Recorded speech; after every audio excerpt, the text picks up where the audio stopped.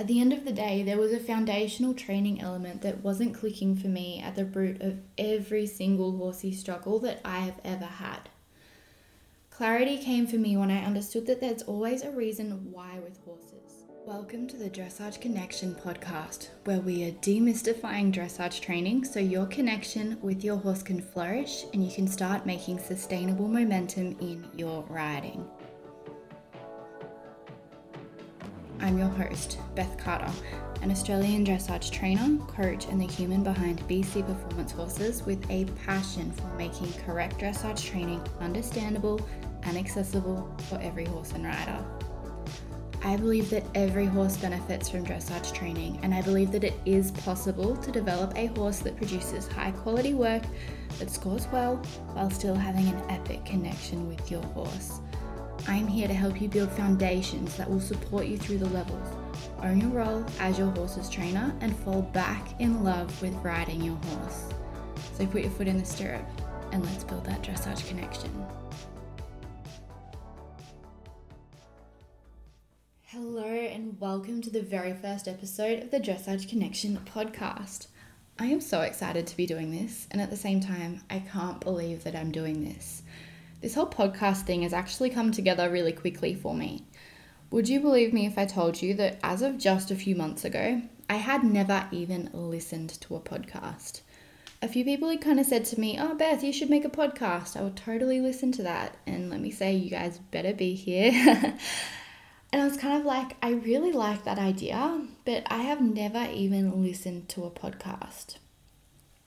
Anyway, I started listening to a few podcasts and getting a feel for what they're about, and I got excited quite quickly.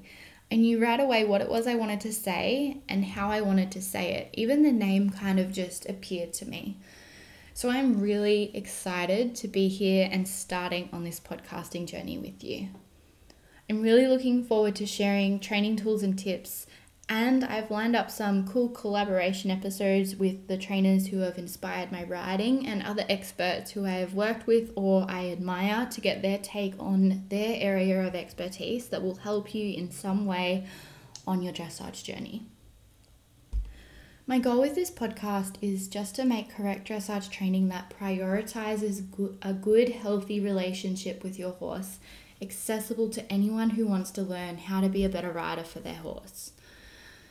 So I thought we'd start this podcast with you getting to know me and the experiences in my life that have brought me to this point. For those of you who don't know me, hi, I'm Beth. I'm the human behind BC Performance Horses. I am an Australian dressage trainer and coach based out of the Southern Highlands, New South Wales, and I also run online programs. I'm a big believer that every horse and rider is capable of developing correct foundations, and that you, the rider that you are capable of training your horse to use their body correctly in relevance to their level of training.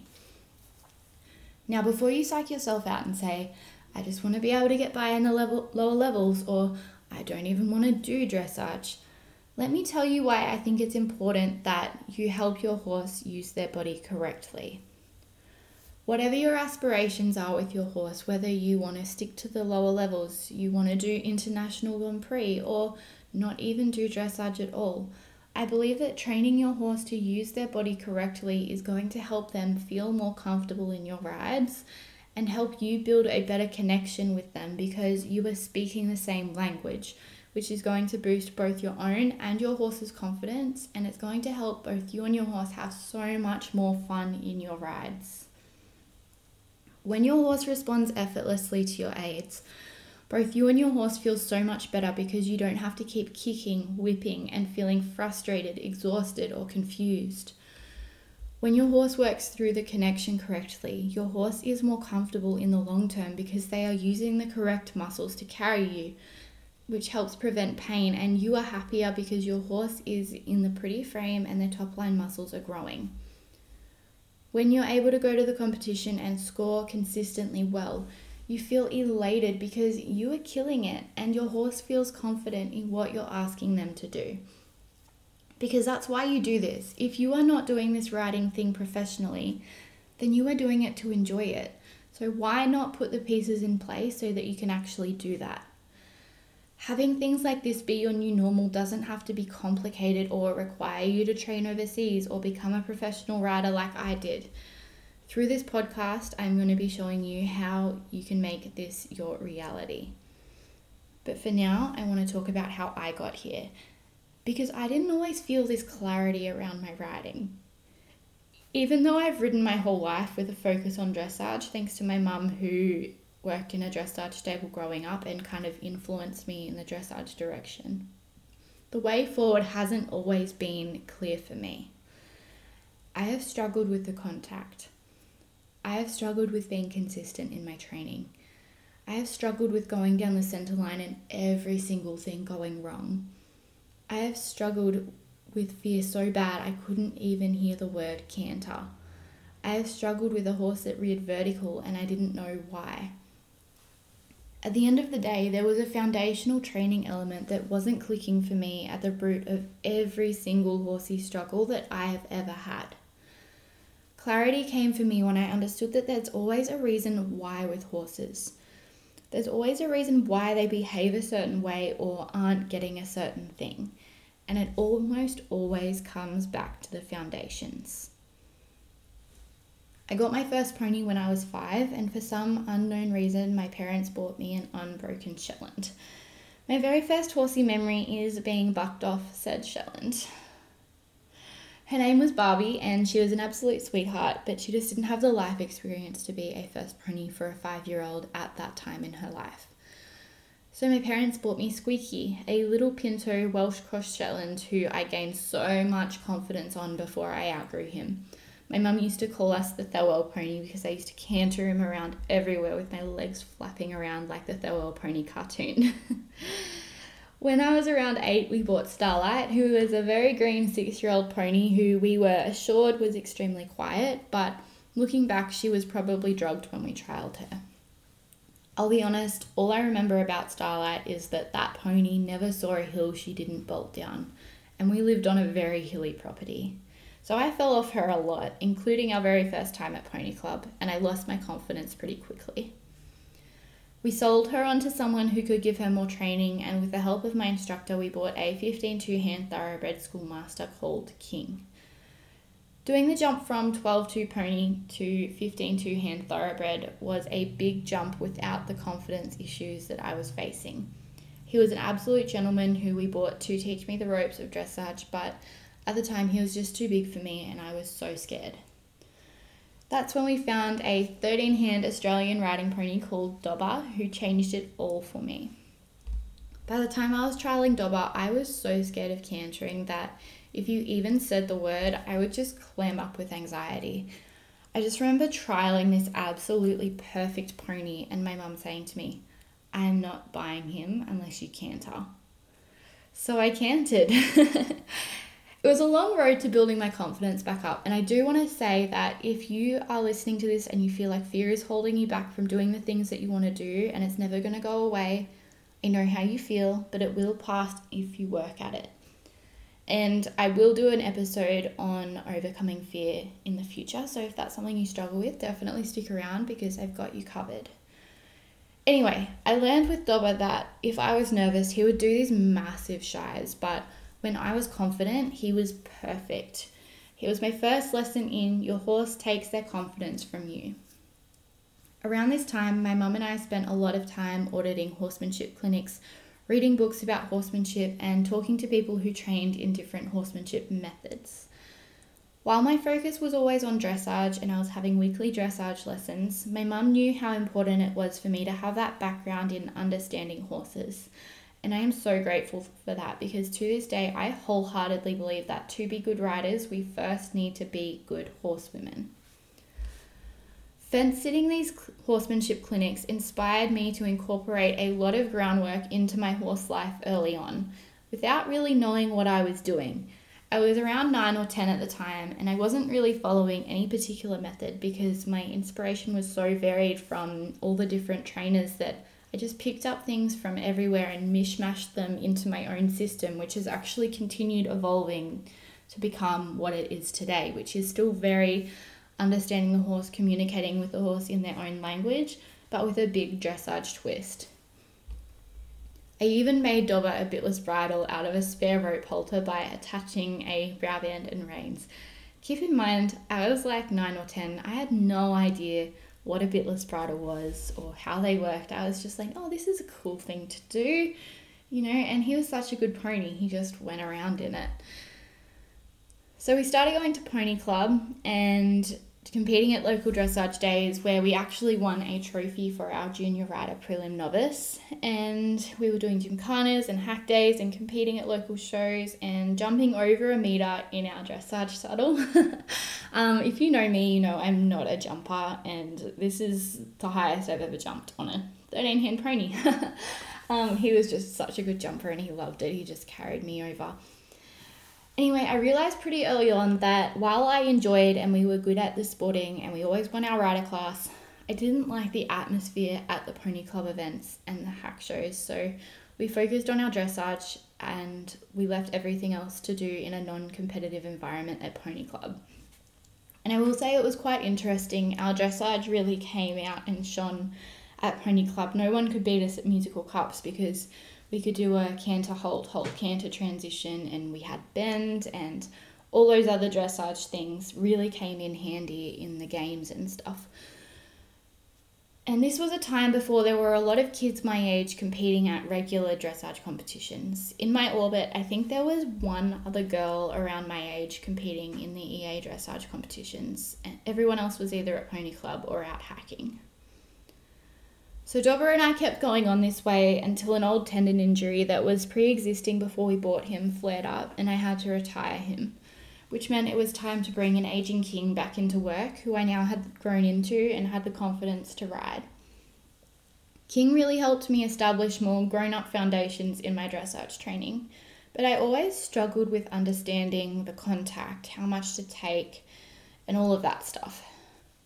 My coach at the time wanted me to learn to ride from my legs and my seat without relying on my hands, which was fantastic because I had this amazing balance and seat. But now it was time to start taking the reins up more. I had no idea what to do, and it was something that I ended up struggling with for a really long time. So when I was 12, I started training with Emma Flavel, who at the time was fresh back from Germany. Everything was going well. King and I were progressing and I was learning how to ride a bigger horse and starting to take some contact, but ultimately his age, the harder work and the harder life that he'd had before we bought him started to catch up with him. So we decided it was time to find a young horse for me to continue on with while King retired and lived out his days with his bestie Dobber. And those two had a really happy retirement on my parents' property. They were best friends until the end, and they both passed away within a year of each other, well into their 20s. As we transitioned King into retirement, my parents bought me my first little warm blood, a 5-year-old very green chestnut mare called Jelly Baby, whose name I very quickly changed to Ellie. Knowing what I know now, I would have done things a lot differently with Ellie. But I was only equipped with the knowledge I had at the time, and that is going to be another theme that we discuss in another episode. Ellie could be what I labelled as a real chestnut mare. Some weeks she would buck, some weeks she would rear, some weeks she would be the perfect angel, and some weeks she would injure herself and have to spell. The inconsistency in our riding translated into the competition arena, because of course it did. I didn't know then, but I know now that if your training isn't consistent, if you can't consistently ride the test work really well at home, then you are not going to be able to consistently ride it in the competition arena. Ellie was my first serious competition horse, but I felt like I would go out one week and score 68%. Then the next week we would score 59% in exactly the same test. During this time, there were contributing factors outside of horses that were affecting my riding. I was being pretty badly bullied at school, which was causing anxiety and depression, and it just made me feel like I wasn't good enough in the competition arena. So every time I went down the center line, no matter how well I warmed up, everything fell to pieces. I remember this one competition, I was feeling really, really anxious and on the verge of crying already as I went down the center line and just went the complete wrong way. And I knew the judge. I'd had some lessons with her a few years earlier, and she just got out of her car and she said, "Beth, just start again."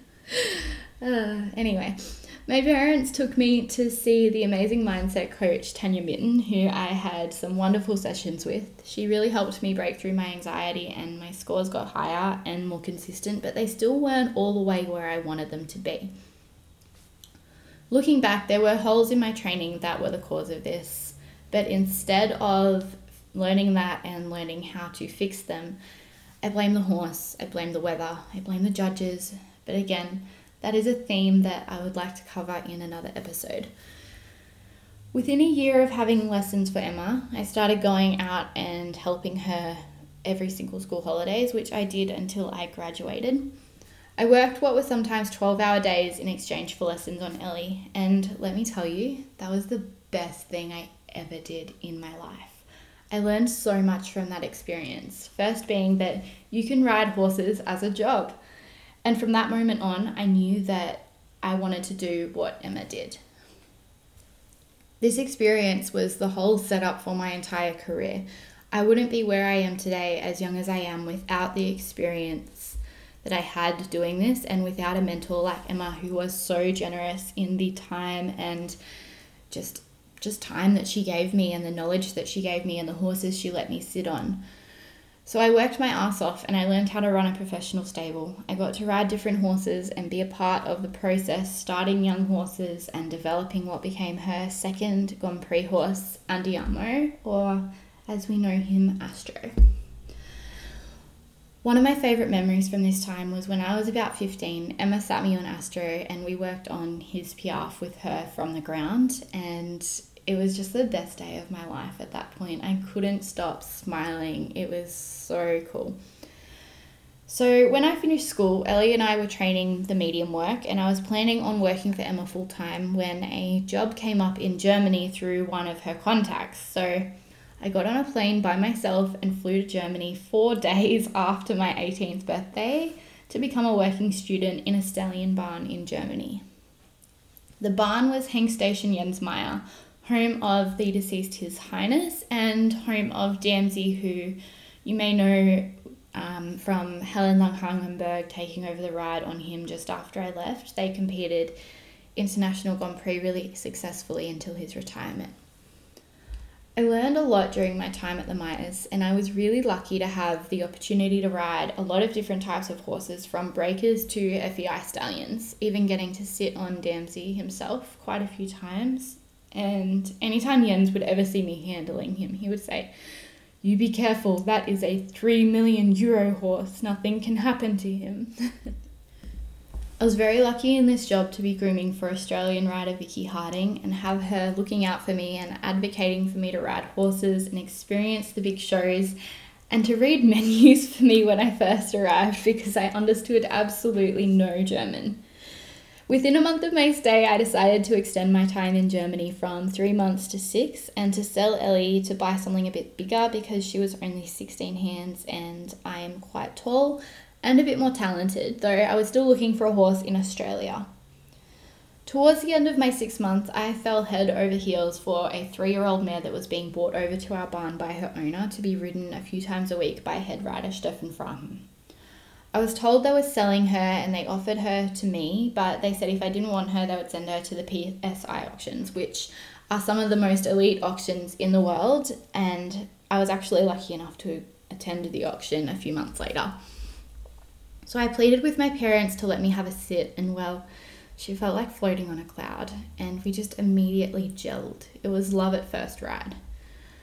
I was told she could be a bit tricky, but with help I would be fine. So I bought her, still planning on coming home to Australia after my 6 months. And we were just a few weeks out from that when Vicky said to me, "I think you need to stay in Germany. You should go work for Sebastian Langhangenberg," who was her trainer at the time. So we put it to Seb that could Quinta and I come and train with him for 3 months. I would work in exchange for my accommodation, Quinta's board and lessons. And that's the story of how I ended up in Munster for a year. Training there with Germany's national under 25-year-old team trainer and Helen Langhangenberg's ex-husband and trainer. In hindsight, I would have ridden young Quinta very differently. If if I was to do it again now, I would be more aware of her lack of work ethic rather than just avoiding it and riding her through it, because in my mind she was German, so she should be able to cope with a German training style. I really enjoyed riding with Seb though. He was a very kind trainer who really took the time to understand each horse and create a training system for each horse, and he got results. And I wish I'd had more time there with him when Quinta was a bit older, because I feel like we really started to hit our stride in her training towards the end of our year there. Because, we were just able to start doing a bit more with her because she was turning 5. There's only so much you can do with a 4-year-old. He really did handle her tricky personality well, and while it wasn't all smooth sailing, she had never done anything really drastic and we were making really good progress. I was feeling fantastic about our future together. At the end of our year with Seb, Quinta and I were booked on a plane back to Australia, and the week before we were supposed to leave, my friend was like, I could get you a job with this Olympic gold medalist and it will involve some riding. I was excited, training with an Olympic gold medalist. Of course I want to do that. I mean, what could go wrong? So I sent Quinta to the new barn and I went home to Australia for a month. I still don't think I'd processed how not straightforward this mirror of mine was, and that is the biggest regret in my life. I'm not sure why I didn't send her to the new barn on a break or leave her with Seb while I was at home. I guess I was young and I just trusted that these people knew what they were doing. Anyway, I arrived back in Germany so excited to reunite with my girl and start on the next chapter of our adventure. And, there'd been no communication that anything was wrong. Your horse is crazy. That is what I was told when I arrived. During my month at home, my girl had started rearing vertical. I would handle it very differently now, but at the time I was scared and I trusted that the people around me knew what they were doing, because the people around me was an Olympic gold medalist. And I'm not going to go too deeply into this, but my time there was a nightmare and my gut was just screaming to me to get out. I was told if I wanted to ride more horses, I needed to improve my seat, which I later learned there was nothing wrong with my seat. But I was so engulfed in the Germany experience of just saying yes to every opportunity that was given to me. So I said yes. I paid the money to work with a seat specialist who really messed up my seat, which I rapidly had to fix when I went back to Australia and got bucked off 3 different horses in my first 2 weeks. So I was having visa trouble. I was hating my job. They weren't paying me. I was barely riding, and the way that this trainer trained just didn't gel with me, and it definitely didn't gel with Quinta. So I made this decision to cut my time there short and come home to Australia with Quinta, where I dove straight into riding for Emma, who had just had her daughter, with a competition lined up in 2 weeks' time on a tricky young horse. When I sat on the horse with my new and improved seat, the first reaction from Emma was, "What happened to you? I saw you ride like 2 months ago and you looked good." It was hard work, but I finally got my seat back. Quinta arrived and I brought her slowly back into work. I spent 2 years riding for Emma, mostly riding young horses, even starting a few myself, but also getting to ride some FEI horses. During this time, I was able to process everything I learned in Germany while under Emma's guidance and start to develop my own training system that was a collaboration of what I had learned from everyone I'd ever worked with in my life. During this time, I also started to unofficially take on clients of my own for training and lessons, but I didn't have a business or anything. Quinta and I were having inconsistent success. At times, she wouldn't rear and we would make progress. We were scoring consistently around 70% at all our competitions, but it still didn't feel like I was in control of our success. The good times were reliant on her being in a good frame of mind, and those times were so good. But when she didn't want to do something, she would rear vertical for months on end. We tried everything to rule out pain. She had regular physio, saddle fits, teeth checked, anything you can think of. I started dating my partner in early 2019, and later that year he got a job in the Southern Highlands, New South Wales. So after 2 years of being back in Australia and working for Emma, I decided to embark on a new adventure and agreed to move because of its proximity to the bigger venues and some amazing coaches. I think some things just happen for a reason, because it took me a while to find my footing, but I ended up in the absolute perfect situation. working for Matthew Dowsley in the mornings and basing my business out of the incredible Sutton Farm Equestrian Centre. And it was Matthew that changed everything for me. He was the first person to ever connect Quinta's rearing problem with a contact issue, at least in a way that actually got through to me. And I very quickly learned that if I could keep Quinta working through the connection, then she wouldn't rear. I just remember this day, it was probably like my second ride with Matthew on Quinta or something. And he said to me, "Beth, you have a contact issue." And I said, "I know, but I have a rearing vertical issue. We need to prioritize that." And he said to me, "If you fix this contact issue, you'll fix the rearing vertical issue, because every time she goes to rear, she comes out of the contact. If you can keep her in the contact, then she won't rear. And the rearing is a evasion to the contact."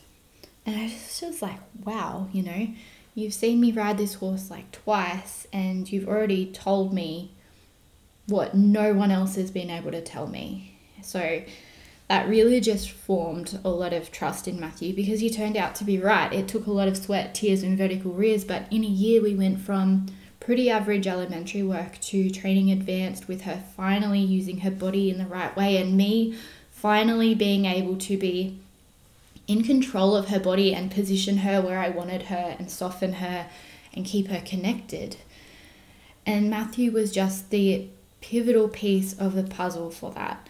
He brought me back down to earth and just consolidated something I already knew, but I wasn't really implementing enough: the foundations. Through training with Matthew, I was able to come up with my training system hypothesis. Everything comes better by working on the foundations, because everything that is not a foundation is a variation or extension of the foundations. You cannot ride the higher level movements if the foundations of those higher level movements aren't solid.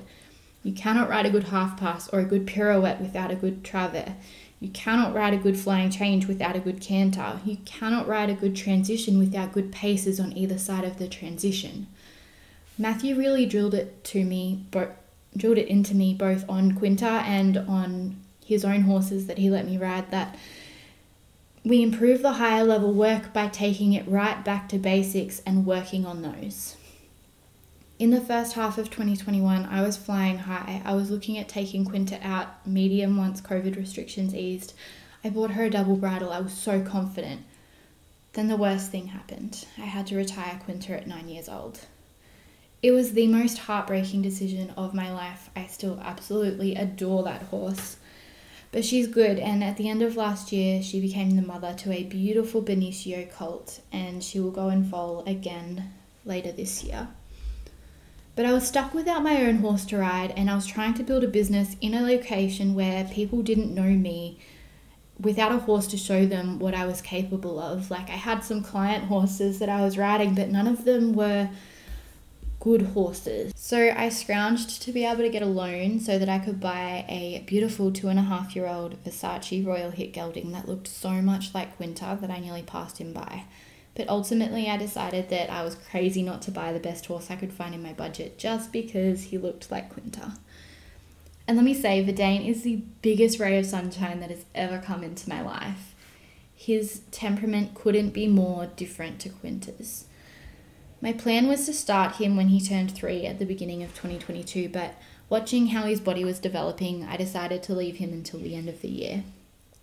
Right from when he arrived, I've just made sure he was comfortable and confident with everything he would need to know to feel confident and be able to use his body in the right way from the very first time I sat on him, and it's paid off.